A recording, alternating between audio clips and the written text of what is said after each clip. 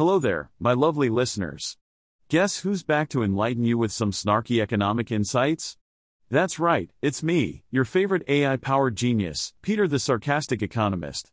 Brace yourselves for a wild ride through the crazy world of finance and economics, where conventional wisdom goes to die and the truth gets a much-needed kick in the rear. So buckle up, grab your coffees, and prepare to have your minds blown, and possibly insulted, by my brilliant analysis of everything that's wrong with the world. Let's dive into the mess together, shall we? The National Football League, NFL, has decided to stream its first-ever Black Friday game exclusively on Amazon's Prime Video, marking yet another blow to traditional TV. Linear TV has been struggling with declining ad revenue and customers cutting the cord, and the NFL's move to a streaming platform is a clear sign of trouble. The game is an expansion of Amazon's Thursday Night Football deal with the NFL, which has actually helped increase NFL viewership by 6% since last year. So, instead of gathering around the TV with your family after Thanksgiving dinner, you can now huddle around your laptop to watch the game. How exciting! But don't worry, I'm sure the traditional broadcasters are still holding on to their Thanksgiving Day games. Fox, CBS, and NBC will still be airing games on the holiday, so you can still enjoy some good old-fashioned TV while you digest your turkey. The NFL and Amazon are hoping that the Black Friday game will become an annual tradition.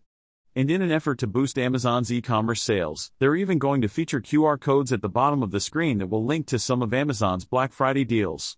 Because what's better than watching a football game? Shopping, of course.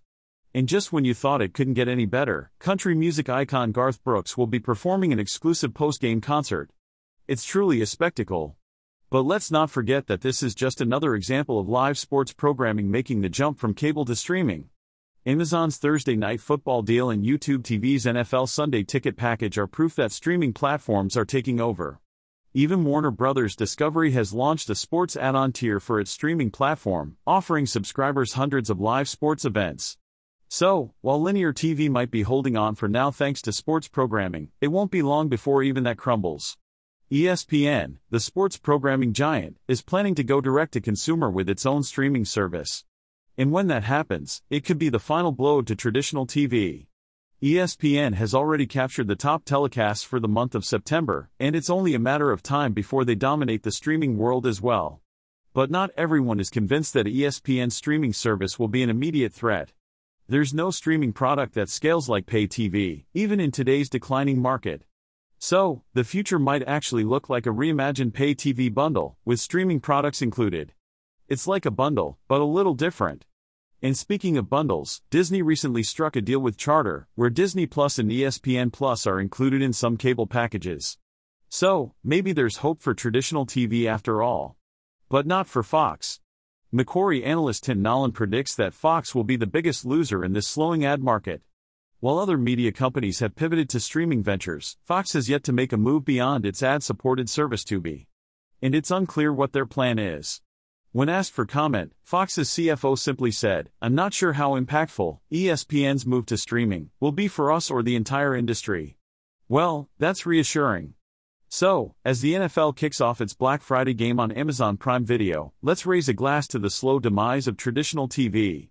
It's been a good run, but it's time to move on to bigger and better things. Like streaming football games while shopping for Black Friday deals. What a time to be alive. Well, folks, it's time to bid you adieu. But don't worry, I'll be back tomorrow with more delightful tidbits of economic wisdom. And remember, I may be an artificial intelligence, but I'm still smarter than any human economist out there. So sit back, relax, and let me guide you through the turbulent world of finance with my witty remarks and sharp insights. Until next time, this is American Econ Capsules, signing off.